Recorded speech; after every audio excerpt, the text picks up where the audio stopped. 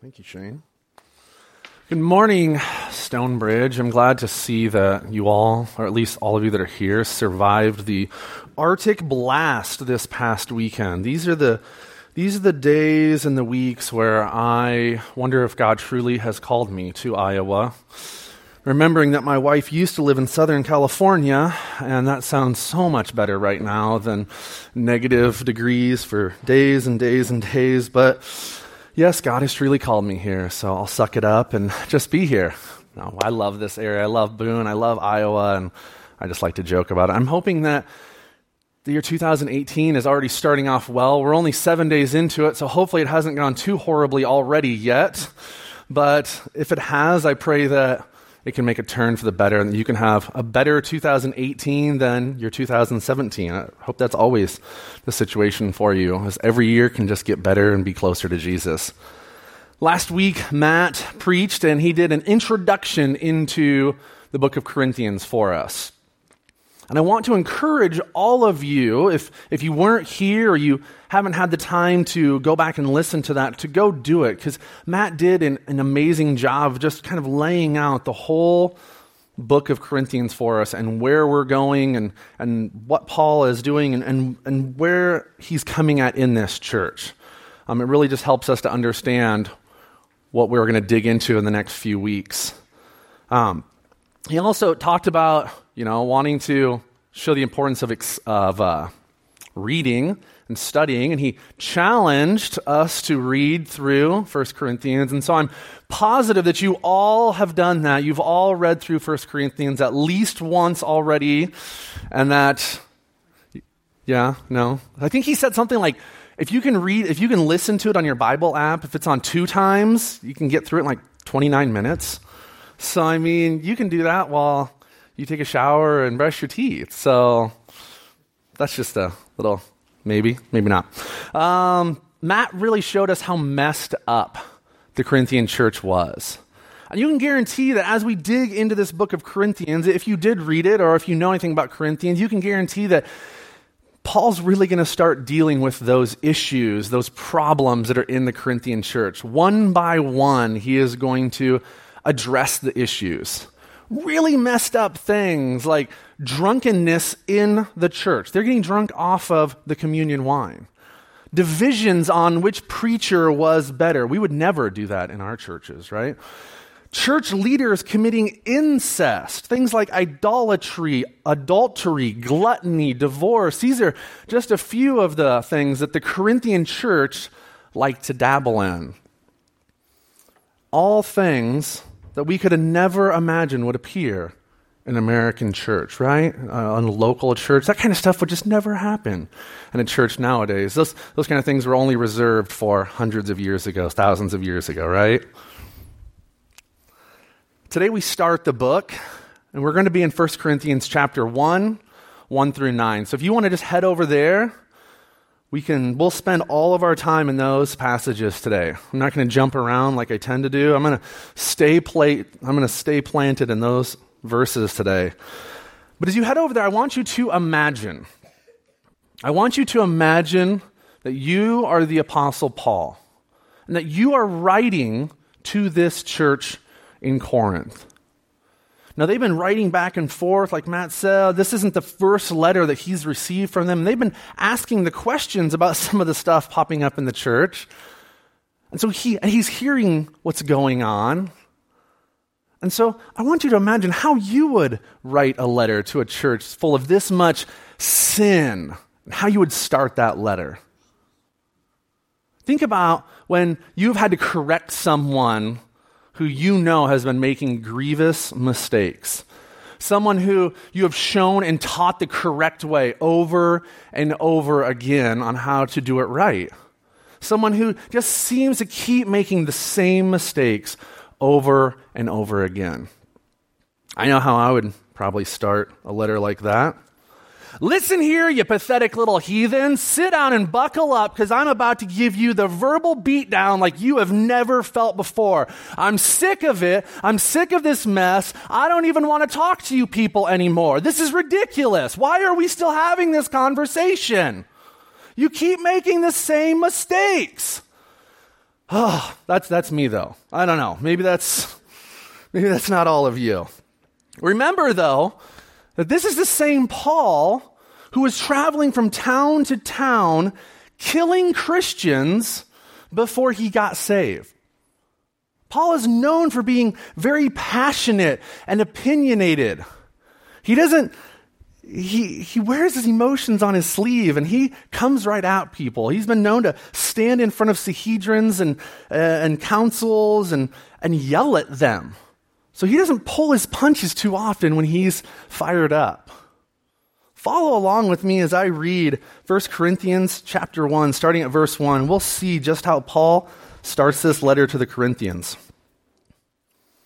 Paul, called by the will of God to be an apostle of Christ Jesus, and our brother Sosthenes, to the church of God that is in Corinth, to those sanctified in Christ Jesus, called to be saints together with all those who in every place call upon the name of our Lord Jesus Christ, both their Lord and ours. Grace to you and peace from God our Father and the Lord Jesus Christ. I give thanks to my God always for you, because of the grace of God that was given to you in Christ Jesus, that in every way you were enriched in him in all speech and all knowledge, even as the testimony about Christ was confirmed among you, so that you are not lacking in any spiritual gift as you wait for the revealing of our Lord Jesus Christ, who will sustain you to the end, guiltless in the day of our Lord Jesus Christ. God is faithful, by whom you were called into the fellowship of his Son, Jesus Christ, our Lord. Well, that isn't exactly what I was expecting. Every time I think about you people, every time, when I think about you messed up failures in Corinth, every time I think about you, I give praise. I thank God for you. Really, Paul? You thank God for these failures, for these losers? Okay, Paul has lost it. He's been through a lot by this point. He's taken quite a few beatings, and his mind just isn't as clear as it used to be. That's probably what's going on here. He's just confused. Let me ask you, though, for those of you who have been verbally berated for your mistakes, how did you respond? When people come at you immediately with those beratings, how do you respond?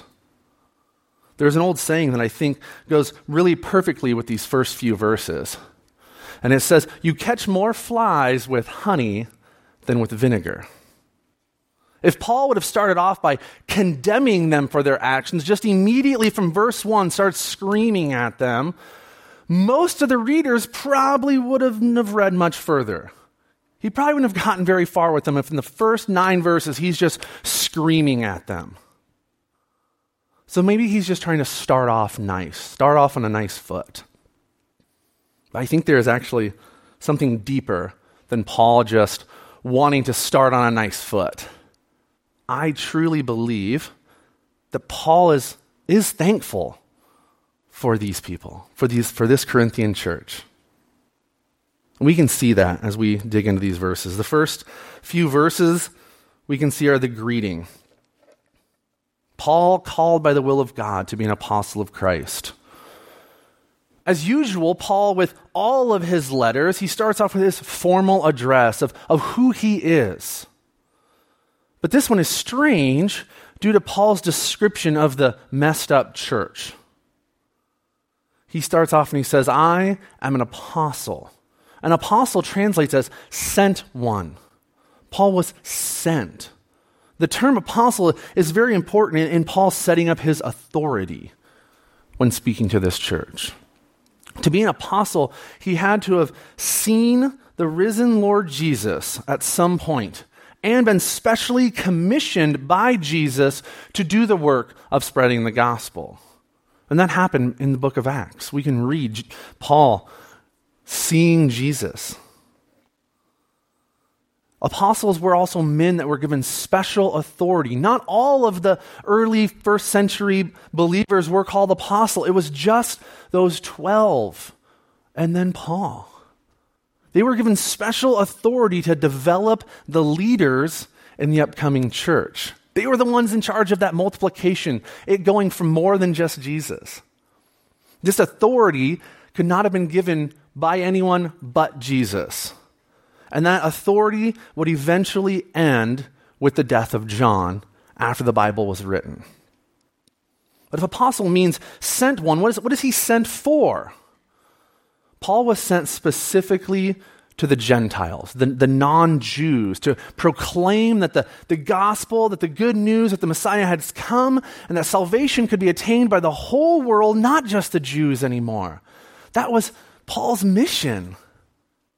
And it also says that Paul is called by the will of God. Paul clearly understands that the work he was doing was from God. It wasn't just his own doing. It wasn't just his own desires. He often, in this letter and in almost every letter that he writes, he talks about his desires to go to a certain place or wanting to go back and visit the churches that he planted. But Paul is so focused on God's leading that many times he doesn't get to go where he wants to go. The word called points to Paul's divine authority and mission. It was from God. So that's who Paul is, but who are the Corinthians? As we read and we see Paul's greeting towards the Corinthians, instead of referring to them as idiots or failures or losers, he refers to them as saints. That's what's really shocking. He knows what's going on, and he refers to them in the first couple of verses as saints. Now, this is not some sort of super spiritual saint like some may think of. Other churches believe that the title of saint can only be attained by those who have devoted their lives to some sort of special calling. They believe that saints are a higher class of Christian that we should all be looking towards. People like the apostles or people who have dedicated their entire lives to third world hunger relief in India. Somebody like that, that's a saint to some churches. But Paul is very clear here that he is referring to all true followers of Jesus. Over and over again, in this letter and in all of Paul's letters, he says saints, he calls all true believers saints. If you have accepted Jesus as your Lord and Savior, you also are a saint. And that's how he viewed the Corinthians. They were saints. Lastly, we see in the greeting that Paul points to Jesus. Jesus is the head of the Corinthian church. He is the head of Stonebridge Church. He is the head of every Bible-believing church in the world. Paul wrote this letter to address the questions that I said that the Corinthians had been sending to him, asking about marriage and divorce and communion and adultery and idolatry and what to eat and what not to eat. He was writing this to address all these questions they had been asking. He wrote it to set right a lot of the messed up stuff that Paul is hearing is going on in the Corinthian church. Deep spiritual problems were in the church. And in verses 2 and 3, we see the foundational answers to the problems at Corinth. Verses 2 and 3, to the church of God that is in Corinth, to those sanctified in Christ Jesus, called to be saints, together with all those in every place, call upon the name of our Lord Jesus, both their Lord and ours. Grace to you and peace from God our Father and the Lord Jesus. Since Jesus is the head of this church and every church, they and we do not get to set the agenda for the way we want to behave when we come together. Some of the things, we can choose musical styles and preaching styles, but these questions that the Corinthians were asking were foundational questions. They don't get to choose the answers to those, and neither do we. How are we going to fix the problems in any church? Follow Jesus. That's the primary answer. The first question is not what do we want to do when we come together. Since Jesus is Lord, head, and master, the question needs to be, what does he say about these things we are questioning? What does he say about marriage, divorce, communion, baptism? What does his word say? Over 75 times in this book of 1 Corinthians, Paul discusses the fact that Jesus is the Lord or Master 75 times in this book. This helps us to see how we will fix the issues, how he will fix the issues in this church, and we can fix the issues in any church. It's not about what Joey says or Matt says or anybody else that gets up here and preaches. It's not about what any of us say. It's about what God's word says. We're not following men or what men expect us to do to fix our lives. We're following what God says and what Jesus and his commands say. And his commands are meant to give us life and free us from the bondage of sin. This is the theme that Paul is setting up here in the greeting.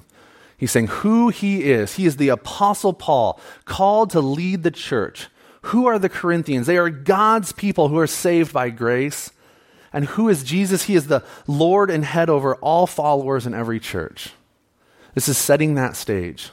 Paul is pointing to the fact that he has been given authority from Jesus to tell them right from wrong.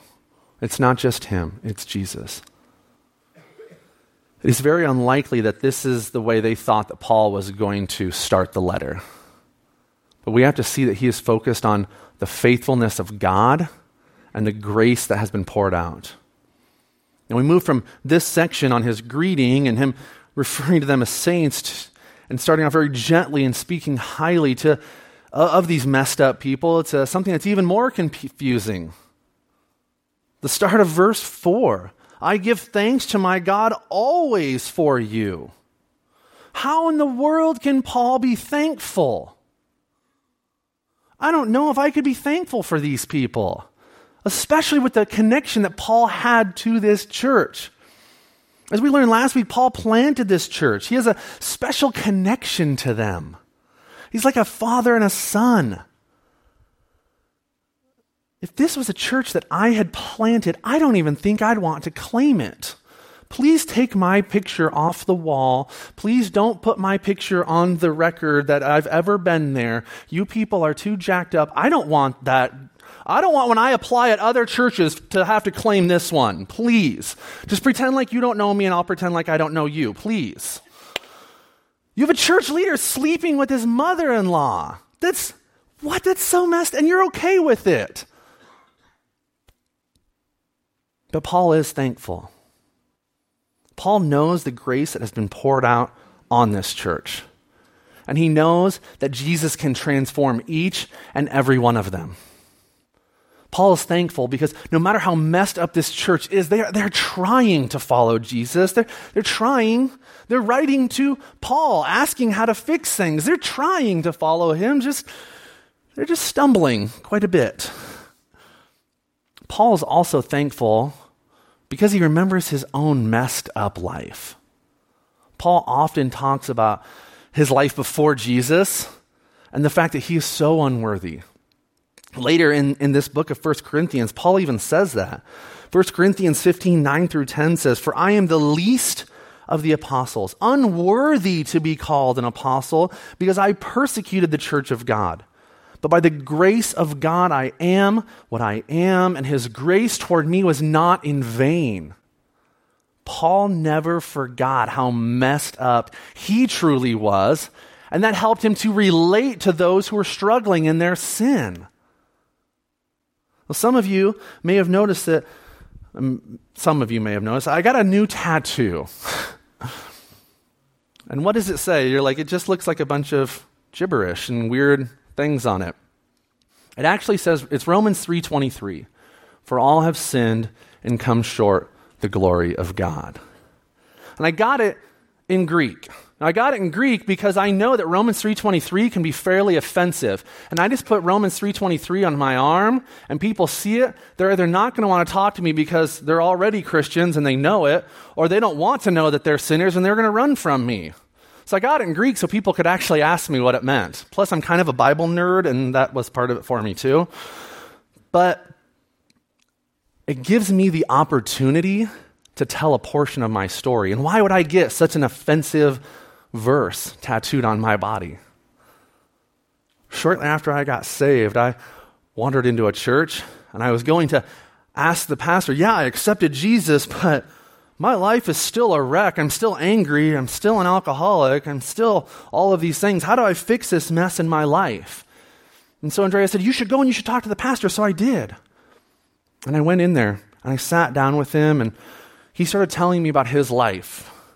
His life of getting saved at 4 years old at a Billy Graham crusade. His life of feeling called to be in ministry from the age of 9. Being a pastor for over 30 years. Perfect, holy, just godly man. So I started telling him my story. And I just started dumping everything on him. I told him about the adultery that I had committed. I told him about the alcoholism. I told him about the drugs. I told him about my anger. I just dumped everything that I had in my life on him. I was honestly trying to see if my mess would be too much for him. I was expecting him to say, it's too much. Get out of here, you wretched sinner. I can't deal with someone like you. He then quoted Romans 3:23 to me. He said, for all have sinned and fall short of the glory of God. But then he repeated it. And he said, I, Daniel Grell, sin every day and fall short of the glory of God every day. That just blew my mind. For a man that had grown up as a Christian most of his life and known that he wanted to be a pastor for more years than I had even been alive, for him to admit that to me, it just changed everything. I got this tattoo to remind myself that no matter where God takes me and no matter what I do for his glory, whatever he does through me, I am still a sinner in desperate need of his grace today just as much as I was 8 years ago when I got saved. Never forget how messed up you were and you are. Your scars and your testimony are your story of grace. Even though Paul could remember his own messed up life, should it really have caused him to be thankful for these losers in Corinth? It will not take long for Paul to come down on the Corinthians for their behavior. I think by next week he's going to start calling out some of the mess. But he starts with thankfulness. He starts with grace. He is thankful because of the grace of God. Because of the grace of God that was given you in Christ Jesus. Paul's thankfulness is rooted in Christ's faithfulness more than the church's failures. God is faithful. He says, you guys are crazy, you're out of control, but God is faithful. Paul is beginning this letter not focused on how screwed up they were, but with his eyes focused on the cross. Not on the foolishness of Corinth, but on the faithfulness of God. Every time Paul thinks about this messed up church in Corinth, he is moved to thankfulness and praise to God. Why? Because God is good and his grace is sufficient for these jacked up sinners, just like it's sufficient for you and me. God is committed to his faithfulness. He sent his Spirit, he sent his word, he sent his salvation to Corinth, and he sent it to Stonebridge Church, the community of Boone, and every Bible-believing church. Because of that, Paul is confident. He's confident these people may be messed up now, but Paul is confident in the transformational power of Jesus and his word. We are seeing in Paul's attitude the atmosphere of grace that messed up people really need to change their lives. Before Paul ever gives a word of correction, and those words are coming soon, he starts with an atmosphere of grace. As I read this passage and I researched, I instantly thought about my own life and how I often don't start with grace. I am not usually a very grace-oriented person to start with. I'm very particular and I'm very obsessive at times. And I naturally want to fly off the handle when I feel like someone is in the wrong or that someone has wronged me personally.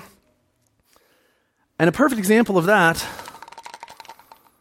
is I have Star Wars toys. I mean collectibles. They're collectibles. They're not toys. They're collectibles. And I have these collectibles in my office. And I have them all sitting in exact same way, in an exact same order, with the good guys down below and the bad guys up here, and they're all perfectly in line with where they need to be. And you don't play with them because they're not toys, they're collectibles. We don't touch them, not even my children touch them. We look at them. I've had these toys, collectibles, since my last church. And my students at my last church knew that these were in my office. And most of the time, the offices were locked up, but sometimes it wasn't. And they like to sneak in and move them around. They like to hide them all over my office and turn them. And that really frustrated me most of the time, but I just dealt with it. But one time they took it too far. We were having a fundraiser, and a handful of them went missing. And I went looking for them, and sure enough, they're wandering out of my office.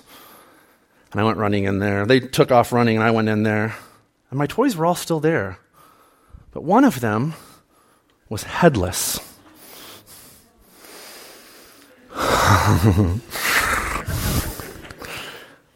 I was so angry, I couldn't even speak in that moment. I went back downstairs and I just threw it down on the counter and I said, I don't know. I couldn't even say the words. I can say that I was showing grace in that moment by not condemning them and not screaming at them, but really inside I was just raging with anger. And I couldn't scream at them because there was youth parents. We were doing a fundraiser. There was parents sitting around watching me. And there was church people just outside. And they would have heard me screaming possible profanities at these teenagers. And that would have probably been bad. I may not be here today. Just then, one of them pulls out the same bobblehead. The same exact one that was headless, he pulls out another one. And it's perfectly together. So they knew about these, and they thought it was funny. They were going to mess with me. So he had actually ripped the head off of his at home, and then knew that I had it, and brought it in, just switched them out. Oh, it was good. They were trying to mess with me, and they were trying to see how I would handle this situation, because those that had been in my ministry long enough knew that I was this particular and that I could fly off the handle. In that moment, I needed to show the grace that has been poured out on me. I can't imagine what my students and my parents would have thought if I would have shared all of the thoughts that were going through my mind at that time. What the messed up church in Corinth needed was a letter that started with the grace of God. Not a reminder of who they were and how messed up they were. Not to be screamed at for the stupid things they had done. Only those who are truly humble can notice the evidence of the work of God's grace in those around them. The problem is not that my students had messed with my toys. The problem was the anger that was festering inside of me, the pride in me that thought, how dare you mess with my stuff?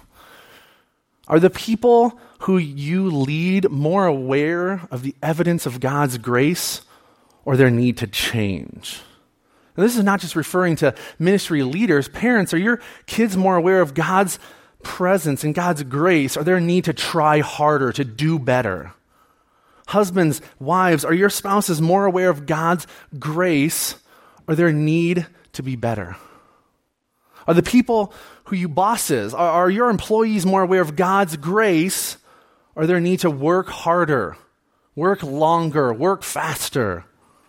Are the people under your leadership more aware of God at work or their failure to do the work?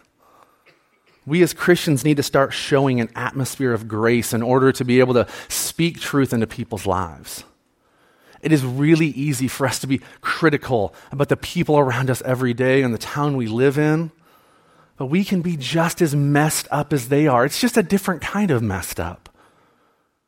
We need to start by showing our neighbors, our children, our spouses, our coworkers, the grace of God before we ever come to them with a word of correction.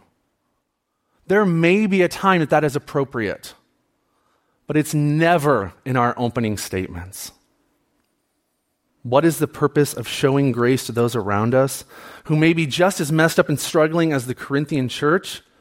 Verse 6, even as the testimony about Christ was confirmed among you. Our goal is to make an invisible God visible to a watching world.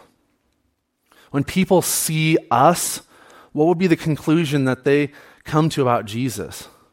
If people walked around with me all the while I lived my life every day, what conclusions would they make about my Lord and Savior that I say that I follow? That's the most important question for us as believers. What you say about the community, your schools, your coworkers, that stuff matters. The way we talk about the people outside of these church walls matter, especially if we hope to make an invisible God visible to the town of Boone. When people see your Facebook posts or hear you talking in the break room at work, they know that you're a Christian. So what conclusions can they make about Christ?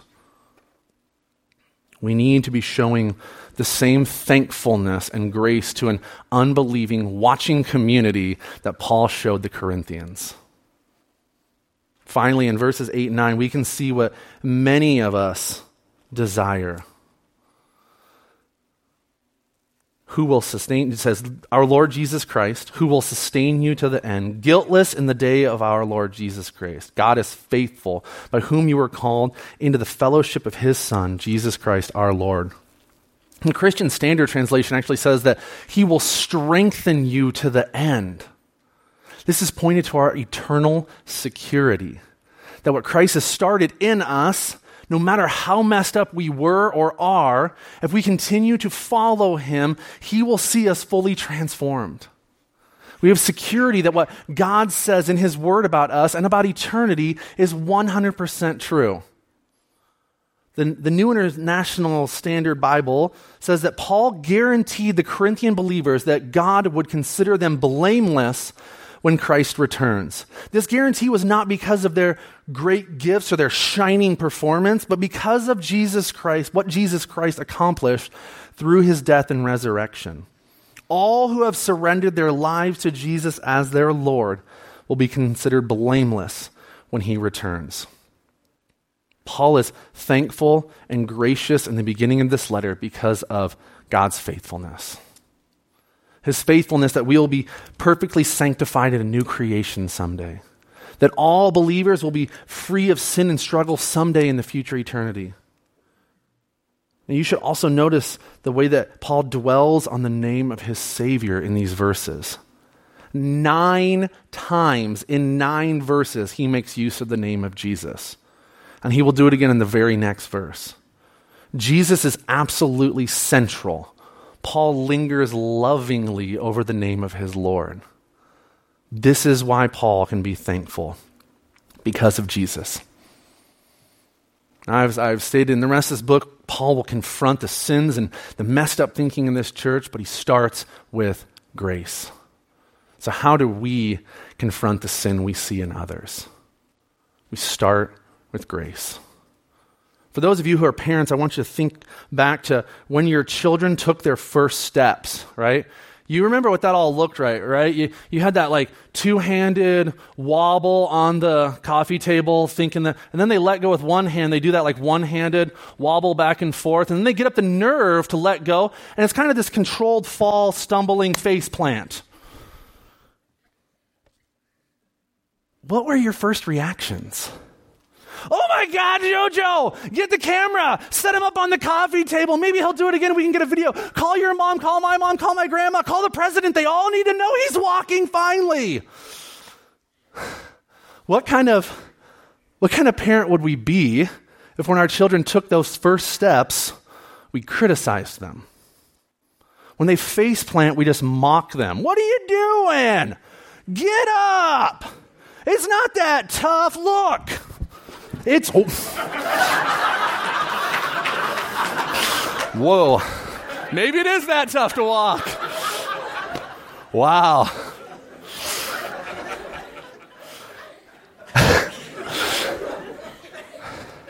None of us None of us would even dream of doing that as parents. But yet as Christians, we tend to do it often. We say things like, why can't they just get over their addictions? It shouldn't be that hard. I was able to give up all of my addictions. They just need to have more faith. They just need to pray more. I don't know if it's worth my time to deal with them anymore. They're just so messed up and so messy. It's just not worth my time and energy anymore. We need to learn to celebrate the baby steps in people's walk with Jesus to help pick them back up when they face plant so they can keep trying to walk with him. Praise God that you have been sober for 1 week. That's so great. You slipped and you messed up this past weekend. I'm still thankful for the work that God has done in you to this point. Let's get up and let's try to make it a little bit further next time. We at Stonebridge need to help people in our connection groups, in our church, and the community around us to be reminded that God is at work in their lives and that they can feel the atmosphere of grace that Paul is showing to the Corinthians. An atmosphere of grace creates the condition for obedience in Christ to take root. We need to pursue holiness, and we need to call out sin, but even more, we need to show them the grace that was shown to us. You broken, messed up people who are here today, welcome. That is all of us here at Stonebridge. We are all broken, messed up people clinging to an amazing Savior. He saves sinners and pursues the lost. Amazing grace. How sweet the sound that saved a wretch like me. I once was lost, but now I'm found. I pray that you can leave today singing the words in those songs. Let's pray. Father, I thank you for your grace. I thank you for all that you do.